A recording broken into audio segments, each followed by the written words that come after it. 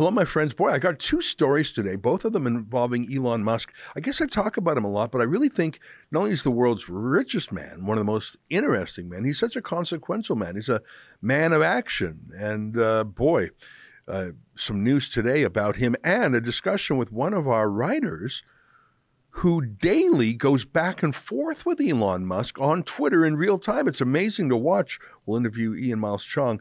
But first, let me invite you to become a subscriber to Rebel News Plus. That's the video version of this podcast. We make it with the video in mind. The fact you're listening in audio, it's great. But we actually put a lot of effort into the visuals. We show you things. We show you pictures. We show you stories. We show you videos.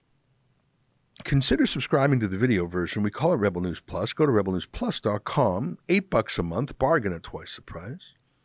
And it helps us out because we don't take any money from Trudeau. We're one of the very few independent media left. So please go to rebelnewsplus.com. All right, here's today's podcast.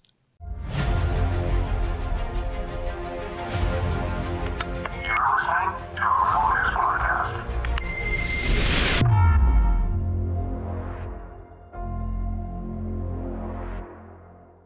Tonight, if we had 20 Ron DeSantis's, we'd be winning this battle.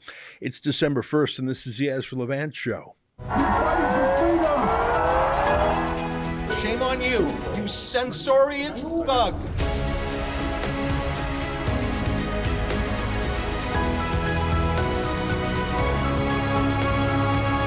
Take a look at this Reuters headline. There's a little bit of jargon in it. Florida pulls $2 billion from BlackRock in largest anti-ESG divestment. What does that mean? Well, ESG stands for environmental, social, and corporate governance, which is just a buzzword for left-wing political values infiltrating into businesses. We know the long march through the institutions of left-wing radicals, universities, the media, Hollywood. But now they're in formerly conservative territories, big technology, the military, even NFL football and NASCAR, and now big business. Here's how the CFA Institute defines ESG. CFAs are chartered financial analysts. They're people who run companies. They're the numbers guys. See, that's your problem right there. Companies are run by making financial decisions based on numbers, but ESG tells businesses they have to place other political values higher than making money in their company. Like fighting climate change, whatever that means. You're not going to change the weather by spending shareholder money on stupid things. Here's the CFA Institute's website. They define ESG this way. They say, what is ESG investing? ESG stands for environmental, social, and governance. Investors are increasingly applying these non-financial factors as part of their analysis process to identify material risks and growth opportunities.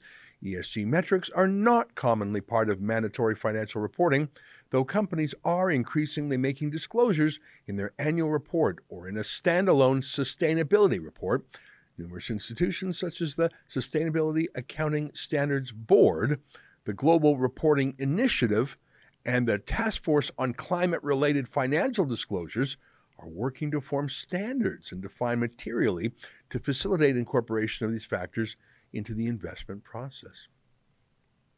So it's like when Trudeau says he'll apply a gender analysis to things like building pipelines. It's a laugh, it's a joke. There is no gender analysis to building pipelines. Pipelines don't have a gender, they're made of steel. But it's just Trudeau's way of smearing the oil and gas industry as misogynistic or whatever. Of course, it's not true. Try doing a gender analysis on oil from Saudi Arabia, where women actually are not allowed to work in those companies at all.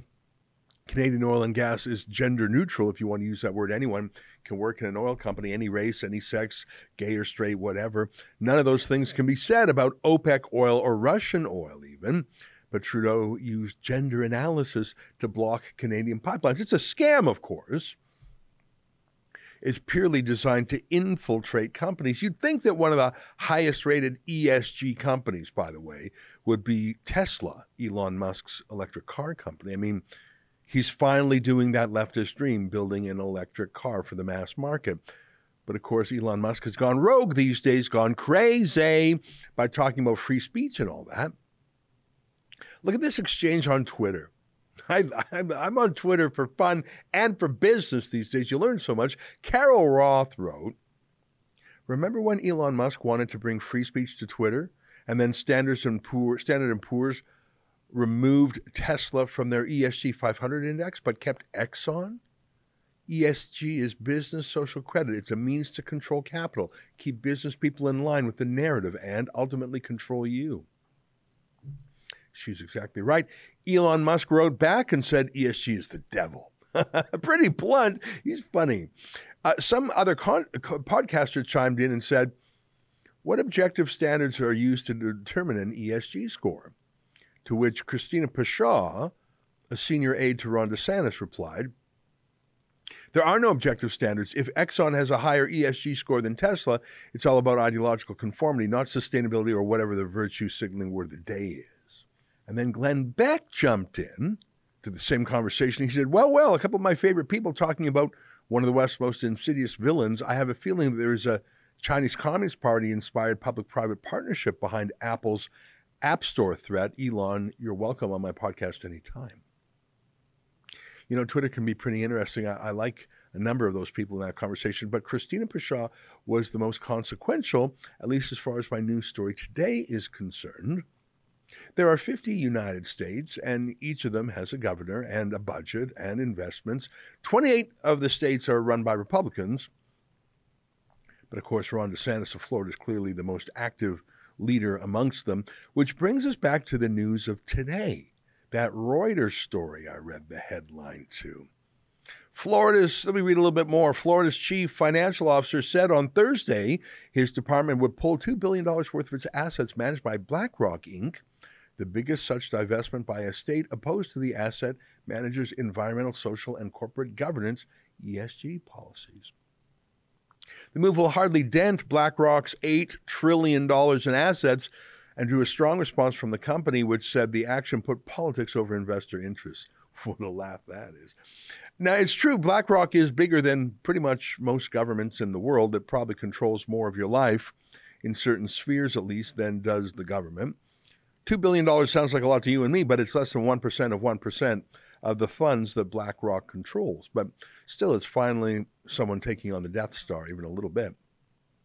I should note that two other governors have done this before. DeSantis did. Louisiana's governor pulled $800 million out, and Missouri pulled $500 million out. Maybe Florida's just a bigger state, and their governor is better at getting national media. But that's three states that I know about. That's not a blip, then. That's a trend, you could say. Like I say, there are 25 other U.S. states run by Republican governors. If they all followed Missouri and Louisiana, Florida, it would surely be an 11-figure divestment. Still not enough to dent BlackRock, but enough to get a counter-narrative going. What is ESG? Who decided we have to follow it? How is it hurting us, and how can we stop it? Let's get that discussion going. As the CFAs tell us, ESG is making political decisions instead of business decisions. Now, I suppose we believe in that sometimes, right? I mean, we wouldn't want to buy something made in slave labor factories in China just because it was cheaper, right? Of course, we do that every day. I mean, everything in Walmart's made in China. Everything in Best Buy's made in China. We wouldn't want our computers made there, or our clothing, or our running shoes, right? Except they all are, right? In fact, there are massive protests going on right now. I'd call it an uprising at Apple's big factories in China right now. Why is Apple making its phones in China? Look at this story in the New York Times. Nike, the clothing company, actually lobbied against a proposed U.S. law that would stop them from using slave laborers in China's Muslim province of Xinjiang. They literally lobbied against the anti-slave labor law. So how do they do on this ESG score business? Well, let's check. There's a lot of rankings out there. Nike has an ESG score of 17. They call it low risk. Do you see that? Really? Low risk? They are literally using slave labor in China and lobbying to stop rules against slave labor in China. But they're so cool and woke, right? I think that was Colin Kaepernick's company, right? And look at this, Apple.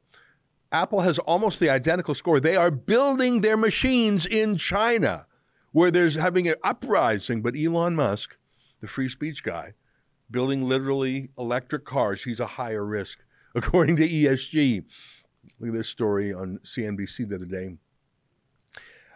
Standards & Poor's literally kicked them off their index, saying, I can't even believe this, Tesla's lack of a low-carbon strategy and codes of business conduct, along with racism and poor working conditions reported at Tesla's factory in Fremont, California, affected the score. Tesla's handling of an investigation by the National Highway Transportation Safety Administration also weighed on this score.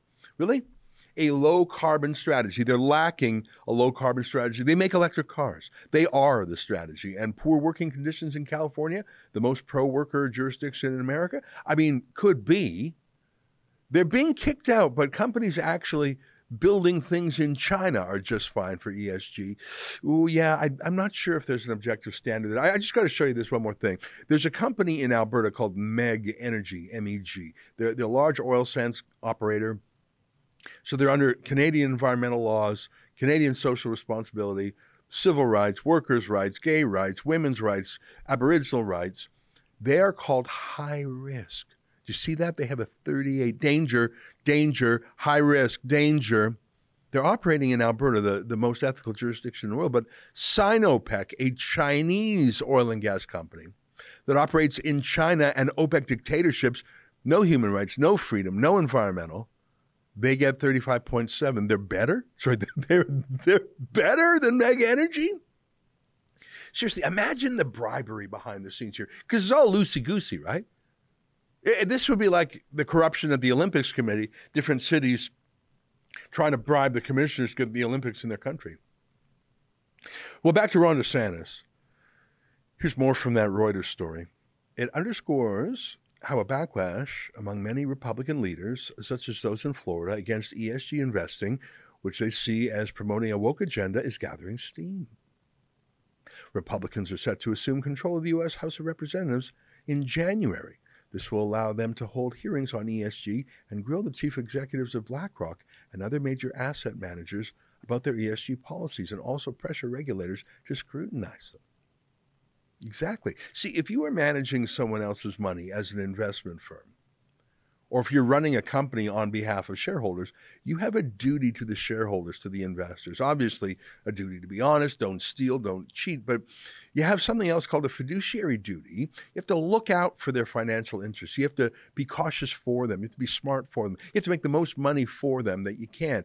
You can call it greed if you're negative about it, but you can call it being prosperous if you're positive about it. And given that so many investments are people's pensions, people's life savings, or endowments for universities or hospitals, employee pension funds, whatever, it is highly moral to get the best rate of return possible under the law.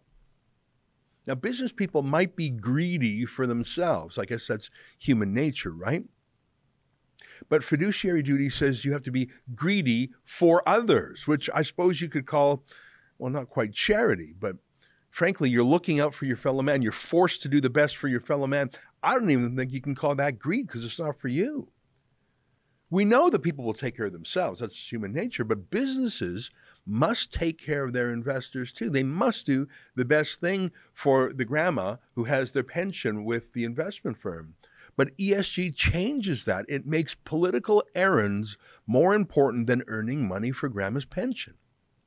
It's diverting people's money to the pet causes of the ESG activists. Hey, here's an idea.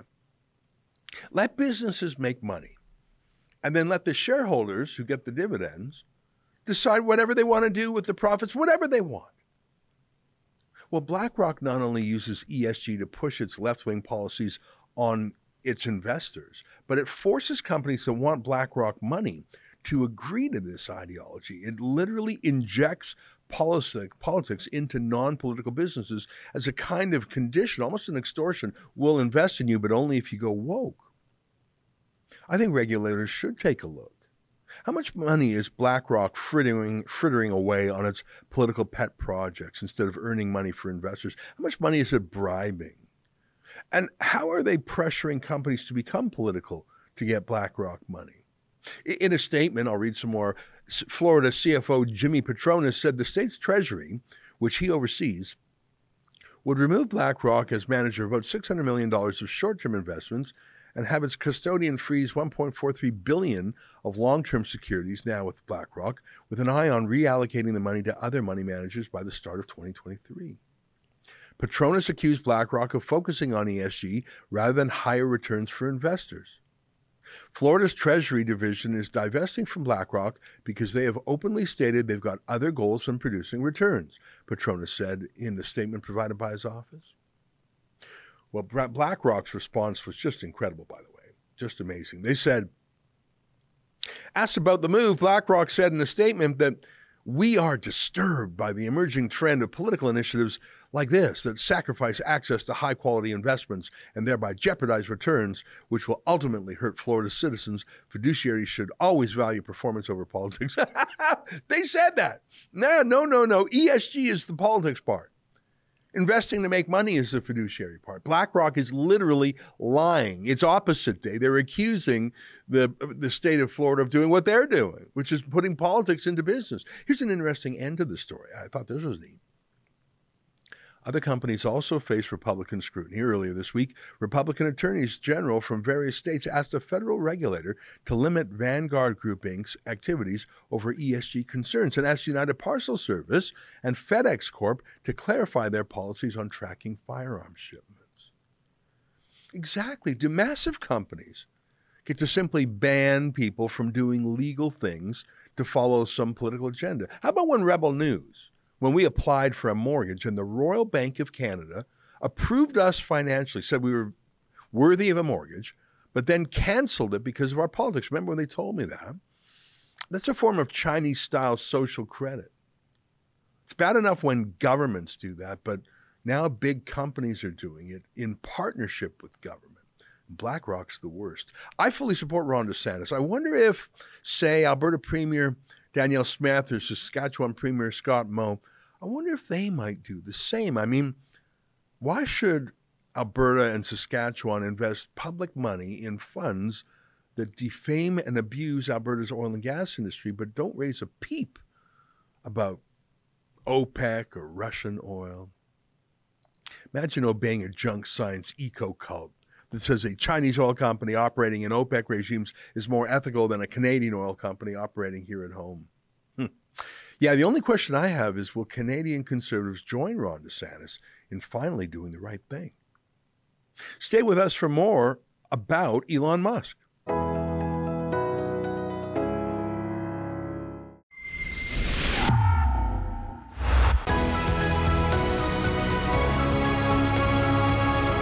Welcome to a day in my life as a Twitter employee. So this past week, went to SF for the first time at a Twitter office, badged in.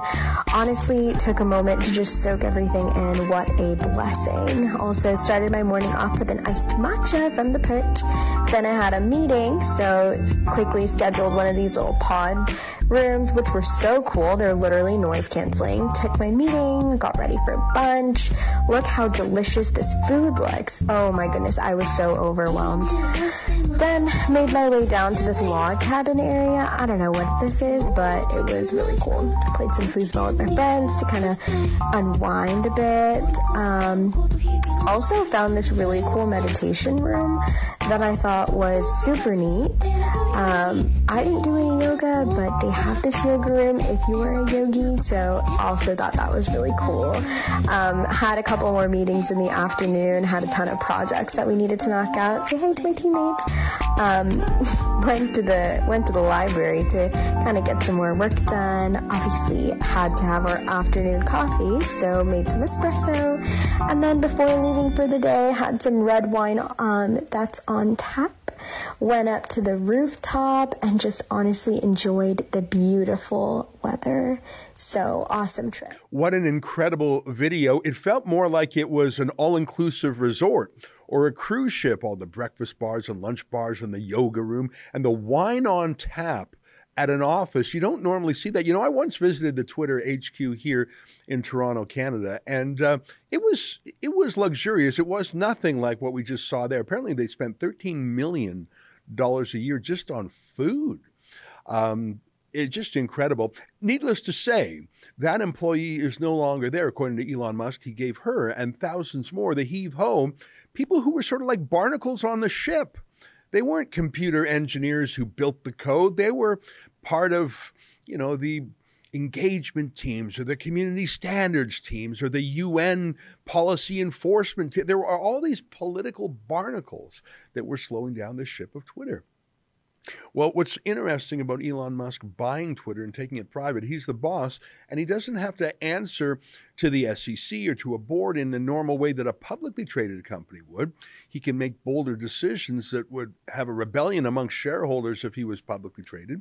But I think the funnest thing about Elon Musk is not only that he is a true disruptor, but that he is tweeting it in real time. He's using his forum, Twitter, to talk about Twitter and how he changes Twitter. There's so many layers to it. It's amazing. But we have a small connection to this story. Not only do we love to use Twitter, and, I think we love it too much sometimes. It's a bit addictive. But one of our rebels, who is extremely online, as the kids say, has established a personal rapport with Elon Musk himself. I'm not saying they're close friends. But when our writer, Ian Miles Chong, tweets about Twitter and Elon Musk, well, more often than not, Elon Musk personally replies. It's actually very exciting.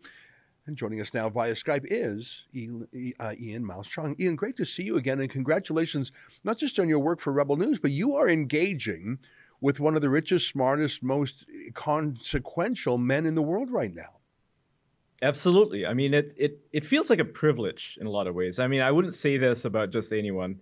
I've had a lot of celebrities interact with me. I couldn't care less. They're just anybody, But Elon Musk, he is a once in a lifetime human being. And I know I sing his praises a lot. Some people have called me out on it. They're like, oh, why are you cheerleading him so much? I'm like, well, have you ever met anyone at Elon Musk? I mean, look at what he's doing for humanity. You may not agree with all the things he's doing. You may not agree with his handling of Twitter, which some might say is very disorganized. But let's face it, he's getting results. I mean, it took Twitter how long to crack down on child sexual exploitation? I mean, they never did, right? 10 plus years, they didn't do anything. Antifa, 5 years, they didn't do anything. And he steps in within 2 weeks, he gets rid of all of this. Well, yeah, that's a good point. And he may look chaotic, but he's always had sort of a controversial style. But look what he's built. SpaceX, the most successful space company, is not NASA. It's a private company. Look at Tesla. I mean, I have my opinions on electric cars, but as he repeatedly says, he never asked for grants. That was GM and his other competitors. He's made his patents open source. The guy is an ideas man. Like you say, some of his ideas might be a bit unusual. He wants us all to go to Mars. He's got a Neuralink plan that I don't quite understand about transhumanism. So, I want to be careful of blind spots too, but the man he is a decider. He is a doer, and it would be foolish to bet against him. And here's what I like about your engagements with him. You're not turning into a fanboy. You and I sort of are fans of his, but you are, I can see what you're doing. You're actually trying to make substantive suggestions, arguments. You're not just, hey, give me a high five. Let me give you an example. Here's one tweet that I thought was interesting. As you know, everyone's trying to fight Twitter now. Celebrities are noisily saying they quit. Some companies say they're going to quit their advertising. I think it was NBC who briefly quit using it as a forum. Oh, you know what? Let me play a really great clip from the White House. A Fox reporter asking the White House, well, you're criticizing Elon Musk and saying you're keeping an eye on Twitter. Do you plan to stop using Twitter? This was a great exchange, and of course they don't plan to stop using it. Here, take a quick look at this. On another subject, when are you guys going to delete the White House Twitter account? Why would we do that? Well, you're saying that you're keeping an eye on Twitter because it might not be a suitable platform, so why use it? Look, I want to be very clear here. The president has always said, and he has been very clear in his belief that it is important of social media platforms to continue to take steps to reduce hate speech and misinformation. And will continue to say that. But media platforms make independent choices about their information that they present. And so, look, I don't have anything to share on any policy or any changes that we will be making. We have multiple platforms, as you know, that we utilize to communicate with the American people. What a great question. People who say, I'm quitting Twitter. It's like those Democrats when Trump won who said, I'm moving to America. I'm moving to Canada. That's exactly right. Anyways, let me read this is one of your tweets just a few days ago. Let me read it and his reply, and I'd love you to talk a bit about this. So Ian said, the establishment media is angry at Elon Musk because Twitter is no longer under the control of the establishment and its activist allies. He implemented meritocratic policies and fired their friends who worked at Twitter. The public can now openly question the narrative. Now, that tweet was very popular, and Elon Musk just wrote one word back. He said, yep. Now, I'm not saying that's a deep discussion, but he's obviously reading you and paying attention and thinking about things, and he's saying, what that guy said. That's pretty cool. It sums it up, right? Because, I mean, that's exactly why they're afraid of him. They have lost control of the narrative. They have lost control of a platform that they use to organize, that they use to push their views, and they, quote unquote, fact check anyone who disagrees with it, including us. Yeah, I mean, that's the thing is I think Twitter's main purpose was not as a channel, but as a filter. It was not as a medium, but as a lens in the medium. I think that was its value to the left, is not to have a free conversation, but to have it seemingly free, but actually controlled by them. Once that control is removed, I think the left is revealed. Let me read another one.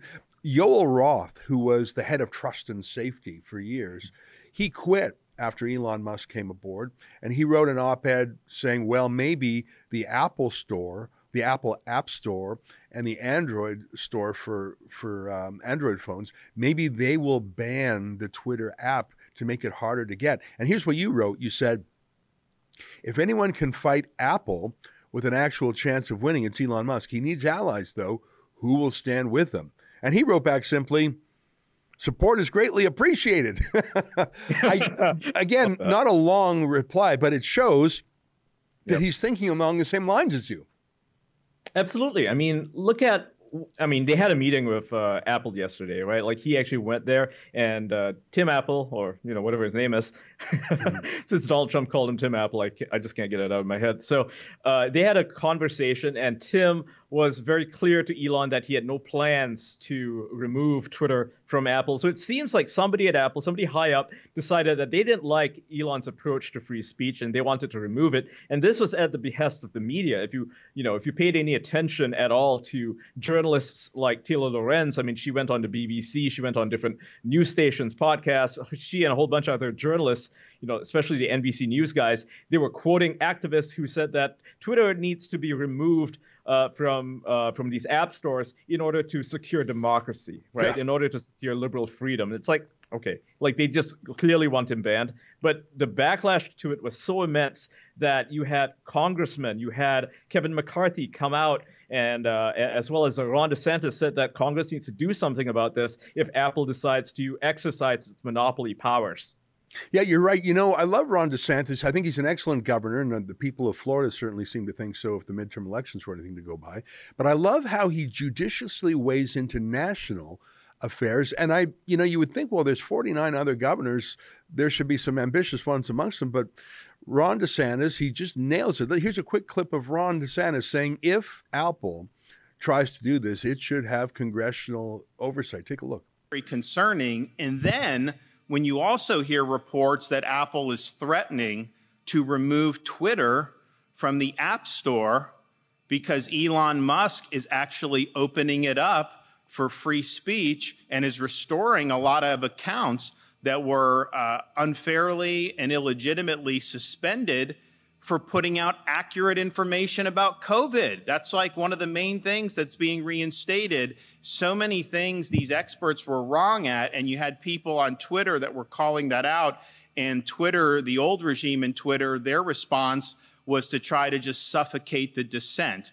And Elon Musk knows that's not a winning formula, and so he's providing free speech. And so if Apple responds to that by nuking them from the App Store, I think that would be a huge, huge mistake. And it would be a really raw exercise of monopolistic power that I think would merit a response from the United States Congress. And so don't be a vassal of the CCP on one hand and then use your corporate power in the United States on the other to suffocate Americans and try to suppress their right to express themselves. Well, I think that's spot on.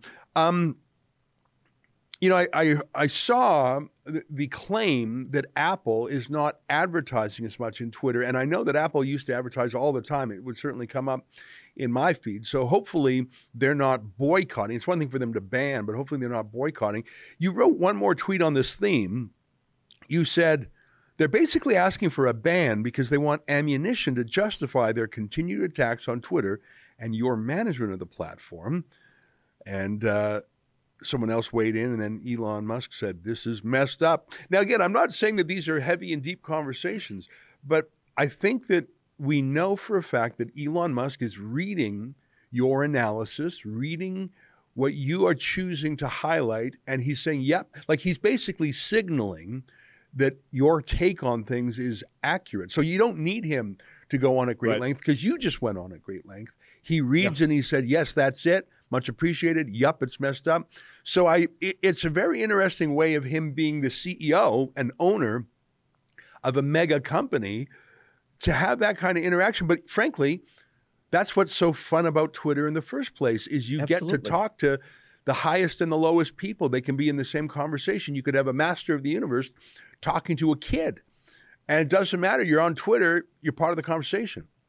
He's leading the charge. I think that more CEOs, more executives, more politicians need to do exactly what he's doing. And he's showing that Twitter is an even playing field. Before, it was the elites versus the plebs. You had, the aristocracy, the blue check marks. They were the ones in charge, and they wouldn't talk to anybody else. Now he's democratizing Twitter, and he's using that, that new sense of democracy to actually interact with just anybody. He's showing people that this is how it's done. And, a lot of CEOs, people like Mark Zuckerberg, they'll never interact with the public. Yeah. But he's saying, maybe you should. Maybe you should. And I think they should. Zuckerberg comes across as awkward. I mean, there's a reason there's so many lizard memes about Mark Zuckerberg. He's just socially awkward a bit, which is fine. I mean, listen, he's obviously a tech genius. Yes. Elon Musk is quirky too, but I think he lets it all out there, and he's got a self-deprecating sense of humor. Let me show you a fun meme, a video. I can't remember who made it right now. It looks like it was digitally altered a little bit. I think that the eyes and certain things. This is Alexandra Ocasio-Cortez, who's a congressman from New York, who's a huge critic of Elon Musk and Twitter. And Elon Musk, and someone mashed up these two interviews, making it look like they're in love with each other. I've watched this 3 times. I think it is so funny. Well, Elon Musk watched it too, and he loved it. That's what I like about Elon Musk. Yep. For one of the richest men in the world, he still pokes fun at himself sometimes. Take a look at this homemade mashup video that I mean, it's just funny. Take a look.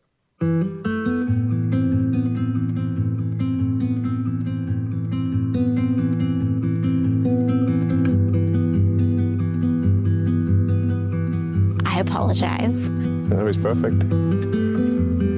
I'm breaking all the rules. Well, I guess we might make some mistakes. Who knows?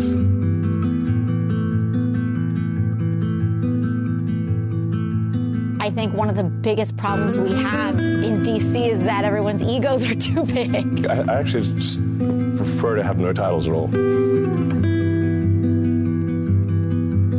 You're opening yourself up. I'm just being me.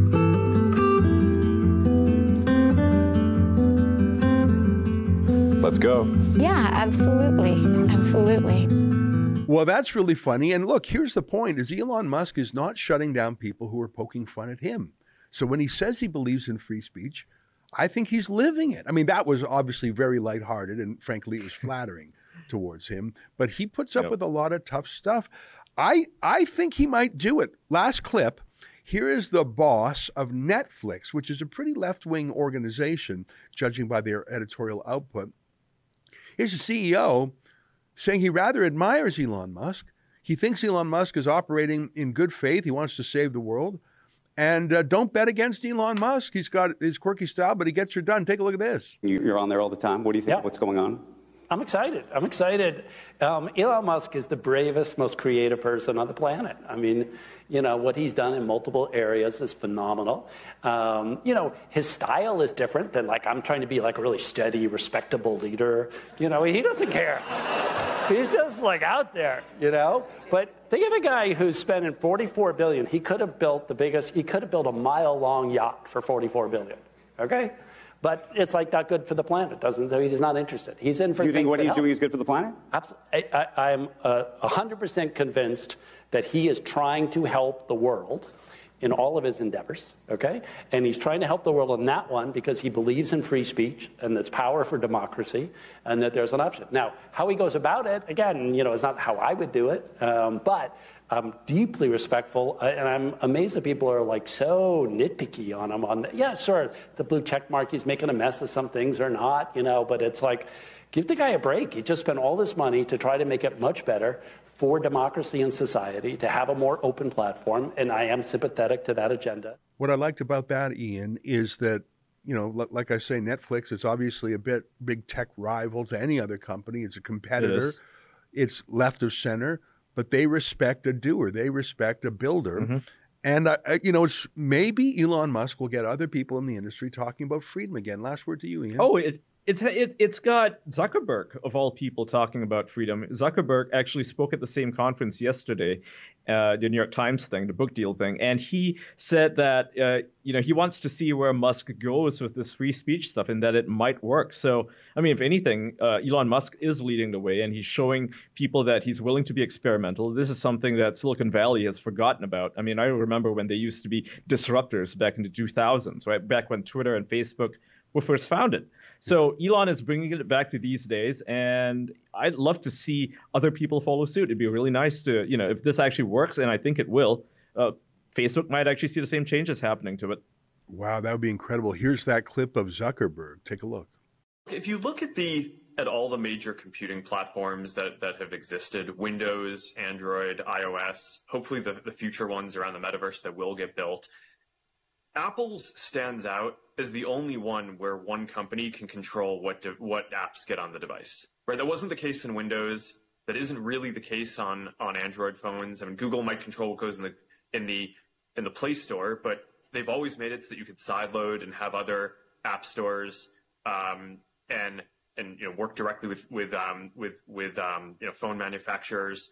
I do think Apple has sort of singled themselves out as the only company that is trying to control unilaterally what apps get on a device.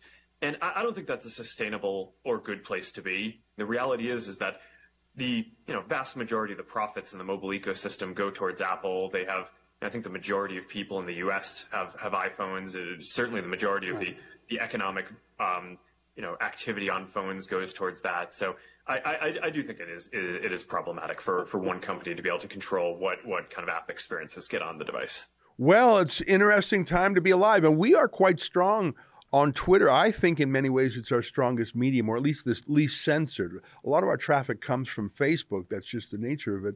But in terms of censorship, I think they have the lightest touch on Rebel News and our personalities.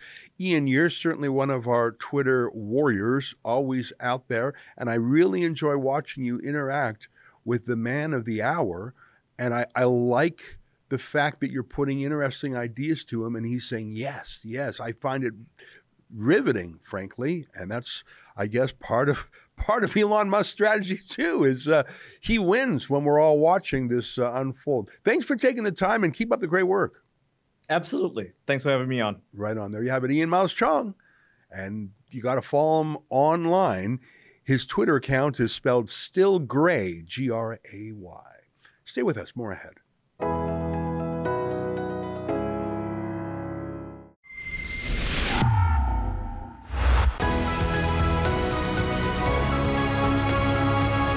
Hey, welcome back. Your letters to me. Aztec01 talks about that creepy Simon's pro-suicide ad saying his increasingly histrionic wandering avalanche of meaningless buzzwords shows how desperate he is to monetize depression, sadness, pain, and death for clout. This idiot is a monster. Yeah, like it was so weird.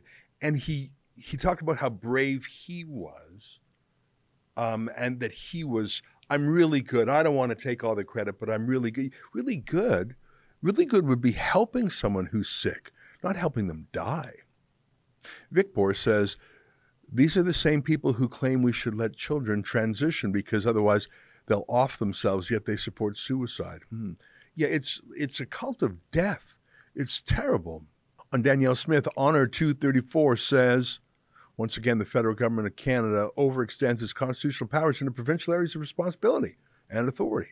Another power grab from a dictator in Ottawa. Well, let's see. I mean, according to Lauren Gunter, the Alberta government is united behind Danielle Smith, which is a bit of an accomplishment, given that she was an outsider. But still, we'll see what the province in general says. She will be in an election in the spring. That's our show for today. Until tomorrow, on behalf of all of us here at Rebel World Headquarters, to you at home, good night, and keep fighting for freedom. Reporting for Rebel News, I'm Tamara Ugolini, bringing you a report that attempts to bridge the gap between the RSV surge currently being seen in children's hospitals with the fallout of the experimental pandemic responses and the vested interests of pharmaceutical companies. In Canada and abroad, children's hospitals are in crisis over respiratory syncytial virus, or RSV. Yet health officials fail to recognize why this may be happening and instead are resorting to what could have caused it in the first place, which are the unscientific knee-jerk pandemic responses like masking, novel injections, and socially isolating the healthy by way of indiscriminate lockdowns. Dr. Earl Rubin from Montreal Children's Hospital acknowledged the risk all of this had to children during an interview with CTV recently. Listen for yourself. The flu is here, so we anticipate that the numbers will go up. For COVID right now, we are relatively stable. The majority of kids who are admitted with COVID are admitted for another reason and found to be COVID positive. But with BQ1 and 1.1 and BA 4.6, we don't know what's coming. So that's where that triple threat really is. But at this point in time, it's really RSV that is the issue. So to answer your question,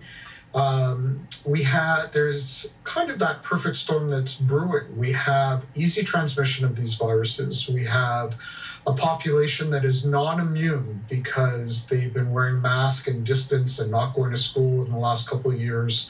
So you get increased numbers who are vulnerable. And on top of that, you have kids who are not only vulnerable, but because they don't have immunity are getting sicker. So all of these things are coming into play. As analyzed by the infamous health data dissector Twitter account Golden Pup, who sources all of his information directly from government sources, RSV cases surged in 2021. But we barely heard a peep throughout the COVID hysteria. His graphs repeatedly show that a term known as seasonality is the likely explanation for surges in respiratory viruses and that mask mandates did next to nothing to stop or break that cycle. Using more broad Health Canada data, he shows how the average number of pediatric hospitalizations of those aged 16 and under has skyrocketed in just 1 week from November 6th to the 12th, 2022. The dotted black line details average hospitalizations from 2014 to 2020. The blue dashed line is 2021 and 2022. And then, wow, look at that solid blue line just going straight up. Pup further pointed out this a few weeks ago that RSV incidences were exponentially higher last year, yet surprisingly, there were fewer kids in the ICU at the same time, 67 compared to 87 this year. And his post dated November 15th, there have been 70,000 doses of the COVID-19 shot administered to children. Now, of course, correlation doesn't equal causation, but what is important to recognize here is that both Pfizer and Moderna's FDA filings show that seasonal syncytial virus is a documented adverse event. Here's an FDA submission on emergency use authorization amendment by Moderna. On page 161, they clearly note that within 28 days after vaccination, some respiratory tract-related infections were reported with greater frequency in the mRNA group compared to the placebo group, including croup, respiratory syncytial virus, and pneumonia. And one of Pfizer's emergency use authorization amendments says something similar. On page 35 here, vaccine-associated enhanced disease, including vaccine-associated enhanced respiratory disease, is included as an important potential risk. If that weren't enough, Pfizer's own analysis of post-authorization adverse events reports acknowledge that respiratory syncytial virus is a documented reaction. So what is our governing health body doing now? Well, they are reviewing a new RSV vaccine, of course.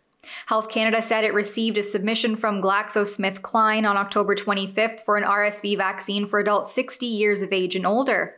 In addition, Pfizer has notified Health Canada that it is planning to submit 2 RSV vaccine candidates for consideration, one for seniors and one for pregnant women. The revolving door of injections continues, and when that injection causes an unintended consequences, surely there will be a vaccine developed for that too. For Rebel News, I'm Tamara Ugolini.